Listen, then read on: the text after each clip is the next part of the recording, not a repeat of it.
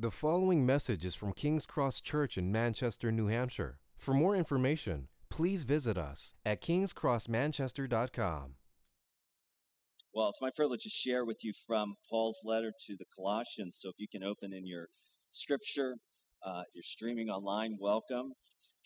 This is not from your current series, but this is from a series we did this summer, chapter 3. I'm going to read the first 11 verses of chapter 3 and then pray for our time together in this rich passage from Paul's letter to the Colossians. This is God's word. May by his grace and through his Spirit, our ears hear what the Spirit is saying to us this morning.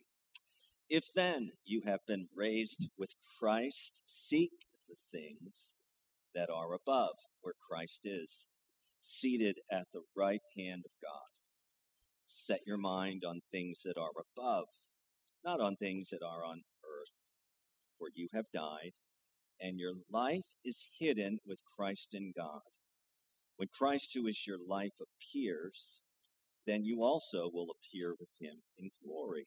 Verse 5, put to death, therefore, what is earthly in you, sexual immorality, purity, passion, evil desire, covetousness, which is idolatry. On account of these, the wrath of God is coming. In these two you once walked when you were living in them, but now you must put them all away. Anger, wrath, malice, slander, obscene talk from your mouth. Do not lie to one another, seeing that you have put off the old self with its practices, and have put on the new self, which is being renewed in knowledge after the image of its creator. Here there is not Greek and Jew, circumcised and uncircumcised, barbarian, Scythian, slave, free, but Christ is all and in all. Father, as we celebrate new life through our union and communion with Christ, I do pray, Lord, that both for me and for my friends this morning, we would not only hear anew the good news of a new identity we receive through faith in Christ, and a new course to follow, and a new destiny to which he brings us to. Lord, we would by grace grow into this reality, even today, through faith in the one in whose name we pray. In Jesus' name we pray. And everyone said, Amen. In 1879, the USS Jeannette was captained by Lieutenant George DeLong. Where's the camera, by the way? I always like to acknowledge the streamers. Oh, good. Right, there we go. Glad you're watching. We have some people that stream faithfully, including some students of mine. I'm a high school teacher as well as serve as a bivocational lead pastor, and they will regularly interact and kid me about my sermons on Monday. So good for them. In 1879, Lieutenant George DeLong, an Arctic explorer, set out on an expedition to sail to the North Pole, seeking to reach it by ship by the Pacific Ocean through the Bering Strait. DeLong's entire expedition goal was to reach the North Pole based on a single map. Now, he was a recognized and noted Arctic explorer, so his decision to follow this particular map is crucial to the story. The map he was given suggested there was a thermometric gateway that had been produced by the Pacific Ocean, warmer than our Atlantic Ocean. This gateway would open up, and what you would find at the North Pole was not a sea of ice, but rather there was this fair weather passage that a ship could cross through. So Long's entire expedition was based on this map. The whole plan of the Arctic exploration of the North Pole was based on this map. The crew's livelihood, if you will, was based on this map. Sadly, DeLong discovered when they arrived at the North Pole that the map was completely inaccurate. There was no such passage. There was no thermometric gateway. It did not exist. Eventually, their ship was stranded on ice. Their expedition went from a journey to explore the Arctic North Pole to a fight for survival. Sadly, half of the crew would perish, including Lieutenant George DeLong, all because they were following a map that was not accurate, that wasn't true, that wasn't based in reality. I am not an Arctic explorer, and neither are you. But what we have in common with this story is this. You and I are following a map. A map that tells you and me, this is where life is found. This is the path worth taking. This is the journey worth giving myself to. In fact, our culture suggests maps, not literally, but figuratively, every day, saying this is the way to live.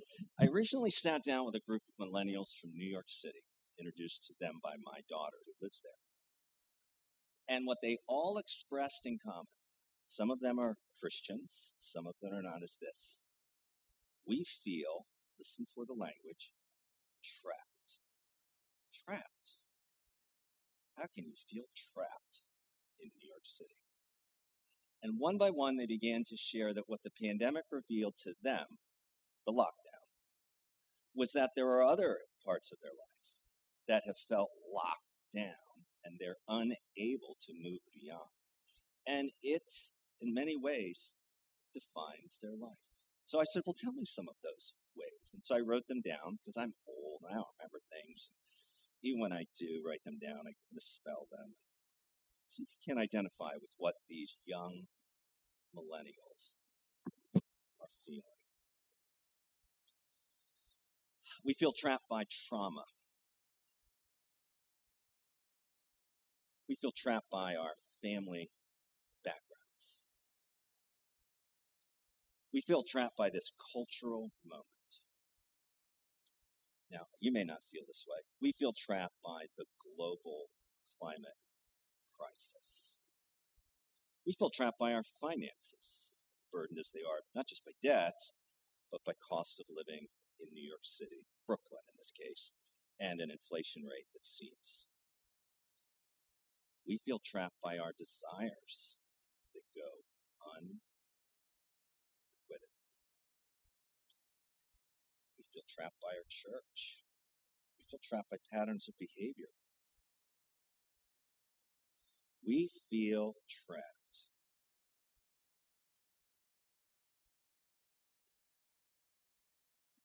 I think the crew of DeLong's ship and the lieutenant itself is a modern-day metaphor for what a lot of people in the church and outside of the church, if they're reflective and honest, feel. And yet we're given, in Paul's letter to the Colossians, a key, a master key, that unlocks doors for those who feel trapped. In fact, it's a key that unlocks so many doors into so many rooms of the mansion. Remember, Jesus said, I go and prepare a place for you. Well, that's going to be a very large place, a mansion with many rooms, if it's literal. But this key goes often ignored by Christians, assumed by this pastor, and therefore we don't experience it fully. And it's found in two little words that is at the heart of the new covenant found in the New Testament to which the gospel points us. We read them several times in our passage. In Christ.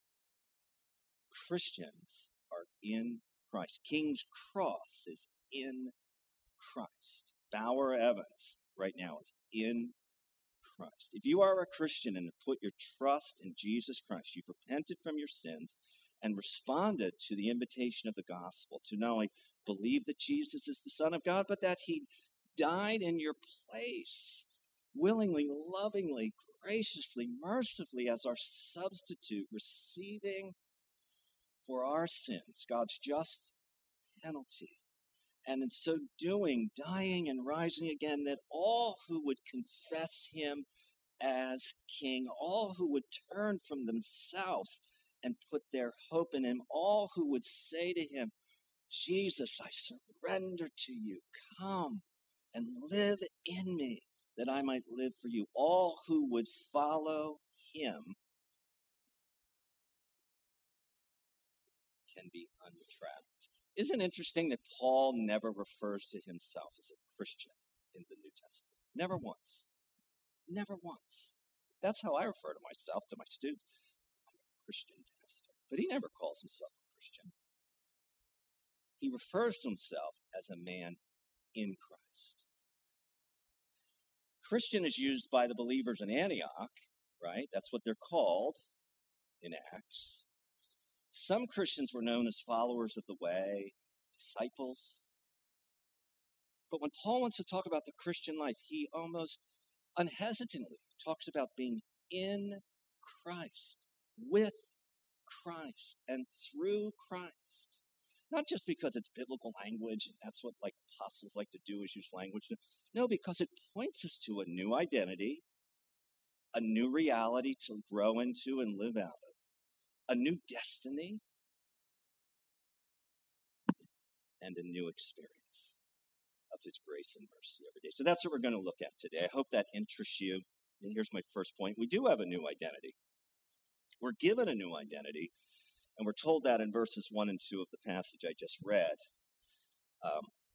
When we place our trust in Christ and repent of our sins. In other words, when we first become a Christian, when we turn to him and are born anew. Let me read the verse again. If then you have been raised with Christ, seek the things that are above, where Christ is, seated at the right hand of God. Set your mind on things that are above, not on things that are on the earth. Paul begins in that passage I just read, verse 1 of chapter 3. If then you have been raised with Christ. The word translated if is our word for since or because. So he's writing to the Colossians who are new Christians. They're baby believers. They're new converts. They're less than a couple years old. And he's saying, because, since, if you have been raised with Christ, then you have died with Christ. Therefore, there's a new way of living, a new way of directing, a new power at work in you, a new destiny that God is bringing you to. Union with Christ and our communion with Christ through it is a doctrine that the Colossians were taught as baby Christians. But in the church today, it is rarely acknowledged. How many worship songs, besides In Christ Alone, can you point to that celebrate our new identity in Christ?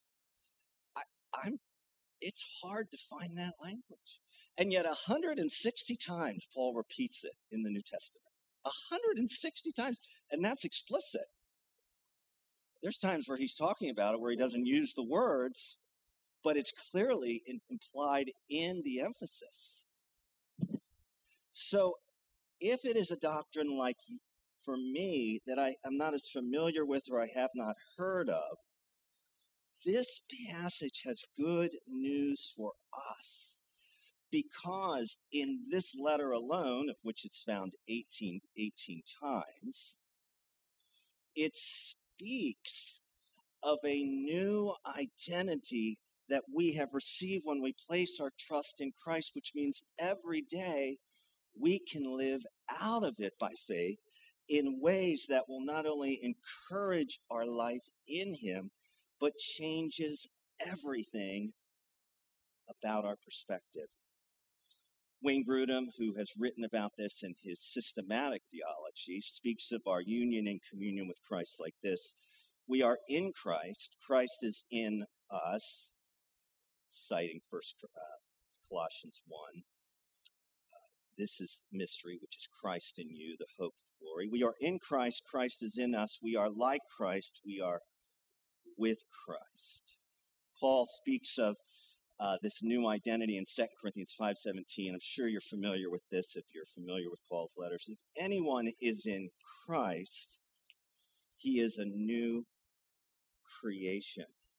The church in Colossae in verse 2 is said to be in Christ. To the saints and faithful brothers in Christ at Colossae. So yeah, they're in the city of Colossae, but they exist in him too. So why is this teaching important to us? Because being in Christ gets to the core of your identity and mine, the core of who I am, the core of who we are.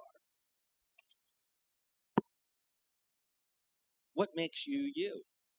What makes Bauer me? What is the one thing that has been true of you in every circumstance of your life? It's that we are in Christ. So, when I was a new believer, and this was in 1981, so right after the volcano went off and the dinosaurs died, I became a Christian. That's how old I am. And I'm there at Bucknell University reading my Bible. And I read through the entire Bible, Genesis to Revelation, in 1 year.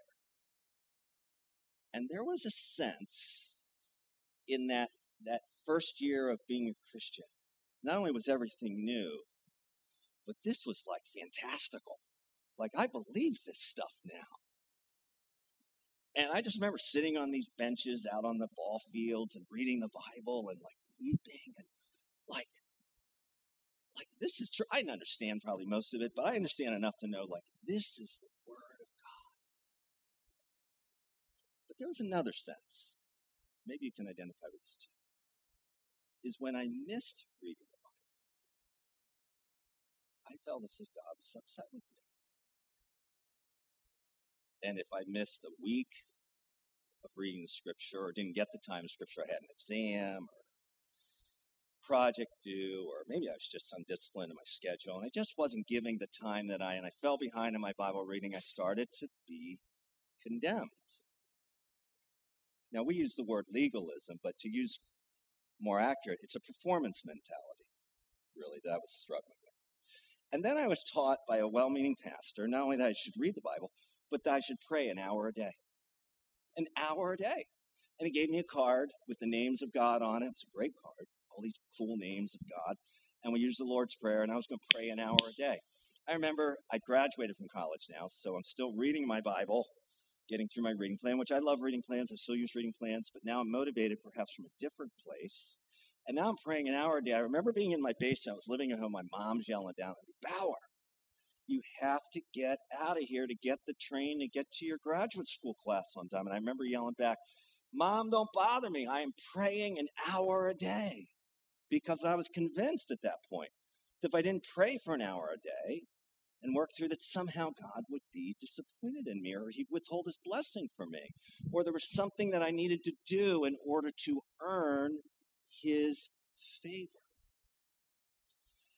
And then I did my first evangelism class called the Gladstiding School of Evangelism. And I was told that I need to be sharing the 2-question test with every person I know because you're a Christian. They need to hear the good news, which is all true. So there I am, for fear of God striking me down, standing outside of our local Staples, accosting people I don't know with an evangelism presentation. They're just trying to get to their car, and I'm not letting them get to the car because I got to share with them because don't you know God will be mad with me if I don't? And then I join a robust church community. And they're telling me that God's restoring the church and it's about the church and I need to do all these different things in the church. And so I'm just spinning all of these things, trying to maintain God's favor and approval. And when the dishes drop and the balls drop and I feel miserable and I get condemned, I don't believe God loves me anymore. And I needed a pastor or a friend just to say, Bauer, you're in Christ. You're justified in Christ. You're accepted in Christ. You're fully righteous in Christ. He's in you because he loves you. And that's what Paul is telling the Colossians in chapter 3, but also throughout the first two chapters. If then you have been raised with Christ, not literally, but spiritually, seek the things that are above where Christ is, seated at the right hand of God. Christ has been raised to the right hand of the Father as a vindication of his work on earth as our Redeemer, and he has received the blessing and commendation and pleasure of God in that place of the high. And it says we have been raised with him because through Christ the Father takes infinite pleasure in us. Isn't that good news? I hope that's good news. Because if you live out of an identity of performance, then the identity of union with Christ does not connect. But if you live out of an identity of I am in Christ and Christ is in me, then when I do read my Bible, or I do pray, maybe not an hour a day anymore, or I do share the gospel, or I do serve in church, it's from a place of knowing he already is smiling on me. He enjoys me. It's the riches of grace. But it must be experienced individually, right? It's not just a theoretical, abstract, theological reality. Paul is calling, this is my second point, Paul is calling the Colossians not only to believe this, but verse 2, to seek it. Set your mind on things that are above, not on things that are on the earth. For you have died, and your life is hidden with Christ in God. So here's where we get the map, right? Here's where our identity in Christ and the scriptures that unfolded begin to provide for us a map that not only identifies who we are at the core of our being, but how we are to live. We are to live seeking our King and his reign, our King and his kingdom. We are to live seeking him by lifting up our eyes and our hearts to him. Because the actuality is, whatever you're seeking, whatever you're passionately pursuing, whatever Bauer Evans has focused on is ultimately, that's at the center of my life. In other words, if Jesus is, and he is for the Christian at the core, then he is powerfully at work, mysteriously at work, in an everyday way at work, ultimately to seek him and his kingdom first and foremost, which does determine whether I read my Bible or not each day, or whether I pray or not each day, and how I use my time and my resource God has given me. Our seeking flows out of the fact that we have been raised with Christ and died to sin in Christ, this new identity, because of the grace of God. This new life grows and grows and grows within us. And so in setting our minds on him who is above, it empowers us to live in ways that glorifies him for the good of our neighbors here and now. Today at Crossway, they're hearing a proverb preached to them, Proverbs 12. It's a powerful illustration. One verse that maps onto our little series on Philemons.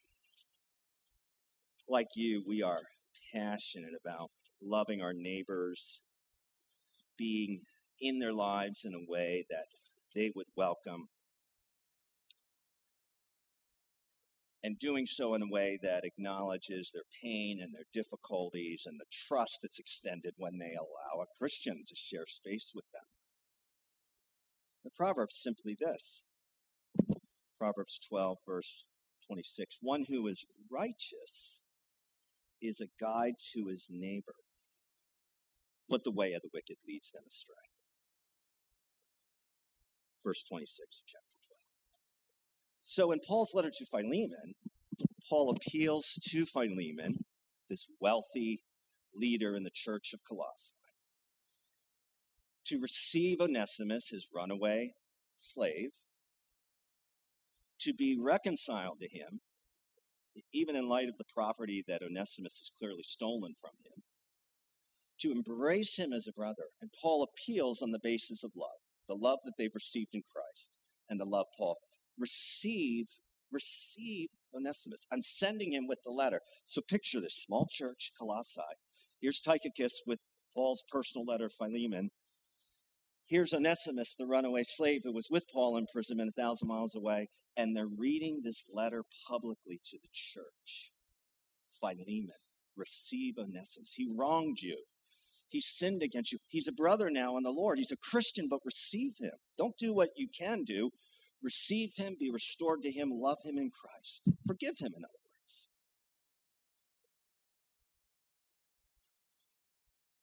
Our neighbors, our unbelieving neighbors, whether acknowledged or not, are trapped in unforgiveness. And we only need to ask them, how's Thanksgiving meal going? To realize how at times strained and estranged these families are that are laboring under the burden of my family's all Christian by the grace of God, and we struggle sometimes to forgive one another. Believe me, it comes out in the oddest moments. Are you still nursing something I did to you in 8th grade when I didn't let you come down the driveway on the inchworm? Really? Does that? Yeah, I'm still kind of ticked at you for that. Please forgive me. I mean, it sounds funny, but it's funny how sisters and brothers can hold these grudges and think in Christ, well, it's all bygone. No, we've got to. But when a Christian who has been forgiven by the blood of Christ and regenerated by the Spirit, and now through faith in Christ, as Christ living in, knows what it is to forgive another, they can be a guide to their neighbor in how to forgive there, right? Through the good news that they have to share, but also the demonstration of its reality. But in my church, and maybe yours too, but I know in many churches, just the mention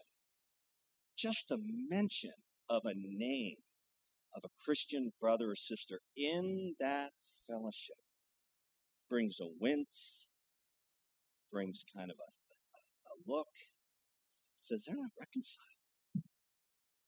And so we have news to offer, but we're not displaying its reality when we offer it. But when we do, it was Easter morning. I'm about to lead the church in celebrating the resurrection of our Lord Jesus Christ and lead them in communion. I'm driving in my minivan up to Crossway Church, and all of a sudden, I don't know what the song was, probably like In Christ Alone, I start getting convicted. I mean, like harpoon conviction about 2 or 3 brothers in Christ that I clearly am angry with. And I'm saying to the Lord, you ever have this argument, Lord, I'm about to lead the people of God in communion. I've got to preach a sermon on the resurrection. I don't have time to do business with my heart and the unforgiveness that I clearly feel towards these. And he just wouldn't let me go. It's like a wrestler that's got their hand on the back of your neck and prays to the mat, and you're just waiting for you to tap out. And so I got to the communion, and I began in my mouth, and I just burst into tears. Right in front of my congregation. On Easter Sunday, it's our biggest guest day, and they're looking at me like, what is wrong with you? And I just said, without mentioning the names of people, the Lord on this day of Resurrection Sunday revealed to me how angry I am with some of these men in my former life. And I now have to repent of that. And I'm confessing it to him now, and I'm confessing it to you in an appropriate way without going into names. But I need to follow up with them and just say, please forgive me. I've been really angry. You know what happens when you do that? That feeling of being trapped by your past starts to diminish. And the reality of the new identity, which we tell everybody in Manchester about, you can have a new identity in Christ free from addictions. You can have a new identity in Christ free from demonic oppression. You can have a new identity in Christ from whoever traps you. You begin to enjoy that in a way that makes your presentation to them believable because it's changed you too. That's what Paul's teaching them to do. So how do we do it? Well, foundationally, I think we have to take God's word, portion by portion, beginning with his letter to the Colossians, perhaps, and look at how often he talks about this new identity in Christ. And then setting our minds on that, beginning to reflect on that new reality in a way that empowers how we live every day. So day by day, orienting our lives by God's word. But I would say, too, these new in Christ realities. Secondly, I think we can set our minds on this reality as we pray. Last night, we were praying for our Sunday service, and one of the women who was in that prayer meeting, or intercessors group, she just began to pray for Crossway out of this new identity that we have since we've been talking about it, and just asking that God would refresh and reveal and empower people to receive this reality. And then even in the music we listen to, we're going to try this. I can't endorse this because we haven't tried it yet. But we have people in our church, maybe this has been your experience, that don't know the songs we're singing, and so they're listening, but it doesn't feel like they're participating because they don't know the songs as well. So beginning in January, we're going to sing the same song 4 weeks in a row. And we're going to call the church to consider memorizing the song so that when they sing it during the week, and then we sing it on Sunday, Christ is speaking to them in a new way. And someone said to me, well, Bauer, you like to sing. What about people who don't like to sing? What about people who don't like to sing? Well, maybe they'll learn to like to sing this song. So the first song we're going to do, it's really simple. Really simple. Is Our God Saves by Paul Baloche. Half our congregation doesn't know that song, still song, but we're just going to sing it 4 weeks in a row, get it so in us that becomes our worshipful moment. I think we can do that for our new identity. Last point, and I'll wrap up with this. We not only have a new identity in Christ, verses 1 and 2, with a new course to follow as we seek the things that are above. Paul says in those concluding verses that we're to put to death, therefore, what is earthly in us, verse 5, and he lists a number of very horrible pursuits. And we're also to put away, verse 8, anger, wrath, malice, slander, obscene talk. And in verse 10 it says we're to put on the new self, which is being renewed in the knowledge of its creator. Here there is no Jew or Greek, but Christ is all in and all. So we have to put off something in order to put on and live out of, grow into something else. So I put on for you, and here's my closing illustration, I put on for you a new shirt that Linda picked out for me. My wardrobe in her eyes has been boring and not fitted. And so, like for years, Jacob can attest this, I would wear pants that were 2 sizes too big. That was the style I wore. So I looked like I was swimming in hefty trash bags. And we were streaming too, so people thought like, wow, he's really, what's wrong? You know, the belt's cinched, but then you got like a parachute on for pants.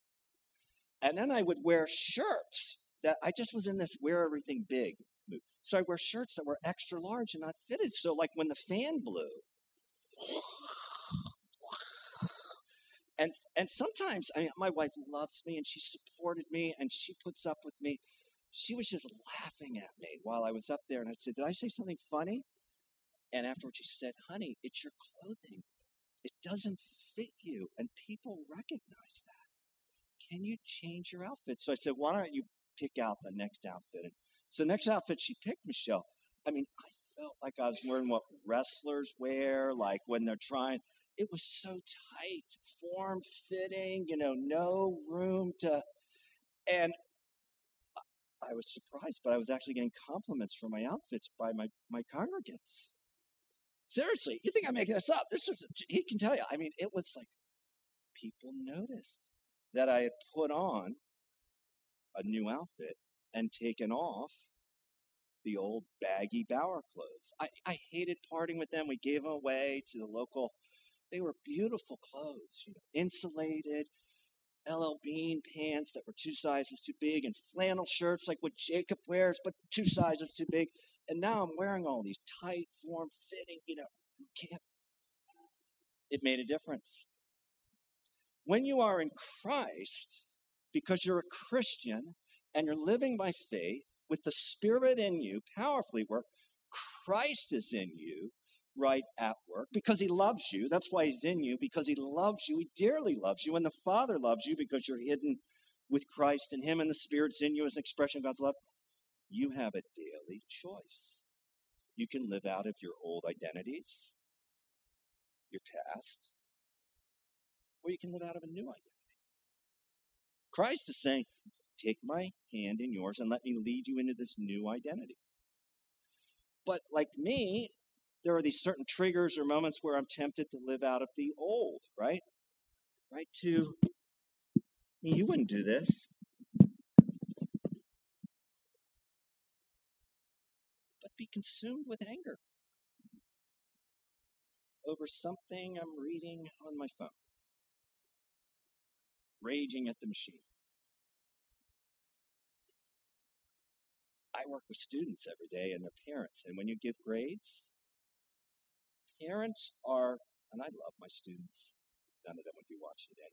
Parents are want to be suspicious of your motives when you don't give Johnny or Susie an A when they've earned a B. And I can react in that moment and say, how dare you challenge my integrity? Or I can just say, I'm in Christ. The reputation that I have before others ultimately doesn't matter. I can be free of this. Peter, in the epistle to the Galatians, was clearly an addict to approval. He need only be with a bunch of Gentiles and realize when the guys from James came down that he'd rather eat with the Jews and not with the Gentiles because he needed their approval from Jerusalem. He was an approval addict, and I live in a culture that is clearly addicted to approval. A new identity in Christ allows me to put that off and grow into a new reality of living for the approval of one. Doesn't that sound freeing? That sounds freeing to me. Because when I live out of my new identity, I'm able to, by God's grace, progressively, not perfectly, I grow into it. It's not an all-at-once reality. Grow into the reality of putting on my new outfit, listen for it, putting off the old, and the people closest to you notice it. They notice it, just like folks notice my new clothing. Because they've noticed when you're living out of the old man, out of the old identity. And now you're living by God's grace in the new. I'll end with this. All of my children, very proud of this achievement. They're all old now. They're all older. They're out of they're graduated. They all passed their driving tests on the first try. Isn't that exciting? Not exciting to pay the insurance trip, but first try. And some of their peers didn't. They failed. And they all went to the same driving ed school. It's called TDA, Teachers Driving School, whatever. And there's one particular teacher there. I said, get his name. I'm just going to call him Mr. Scipio. Sounds right. But he has a particular way that he teaches all his students to do the 3-point turn, or where you have to park the car. Is that what it's called? Where you have to, I don't think I did one today. But anyway, it's the most difficult part of the driver's test, and it's the part of the driver's test that a lot of students fail, this 3-point turn where your car's stationary, and you have to back it into a slot, and you can't hit the curb, and it needs to be straight, right? And that's where these instructors at the Department of Motor Vehicles regularly fail people. So I'm with my oldest son on his first driver's test. They let you ride in the back, and he nailed it. He checks the rearview mirror. He puts his hand behind the headrest. He adjusts the other rear, looks behind. We get back to the team. He passed. And she said, did you have Mr. Scipio? I did. Do you know I've never failed one of his students in 20 years of doing this? So I said to William, Brittany, and Jacqueline, you're getting Mr. Scipio. We're not doing this again. They all passed. Paul is giving the Colossians better instructions on how to drive a car. He's giving you a map for the Christian life that begins with a new identity, with clear and specific instructions for a new course to walk, with new promises and new realities to grow into, new commands put off and put on because you are in Christ, and a new destiny. When we are in heaven, we will be in heaven in Christ, so that through Christ, the Father and the Spirit can say with him, son, daughter. When Christ, who is your life, appears, then you will also appear with him in glory. Let's pray. Lord, we thank you for these hopeful, encouraging truths from Paul's letter to the Colossians. We pray for each of us that you would make one practical application that we can bring into our week. Lord, forgive me and forgive any of my friends here who make excuses for our words or actions, when in reality we're simply determined to live out of an older identity. And grant us your grace, your words of promise and hope and encouragement to not only put off the old self and put on the new, but display the reality of new life in Christ to those who love us and to those you've called us to reach in the name of Christ. We pray this in Jesus' name. And everyone said, amen.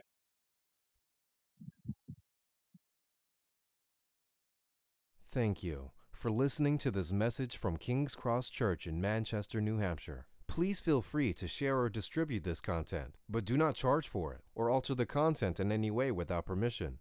King's Cross Church exists to treasure, proclaim, and grow in the gospel of Jesus Christ. To find out more about King's Cross Church, please visit us at kingscrossmanchester.com.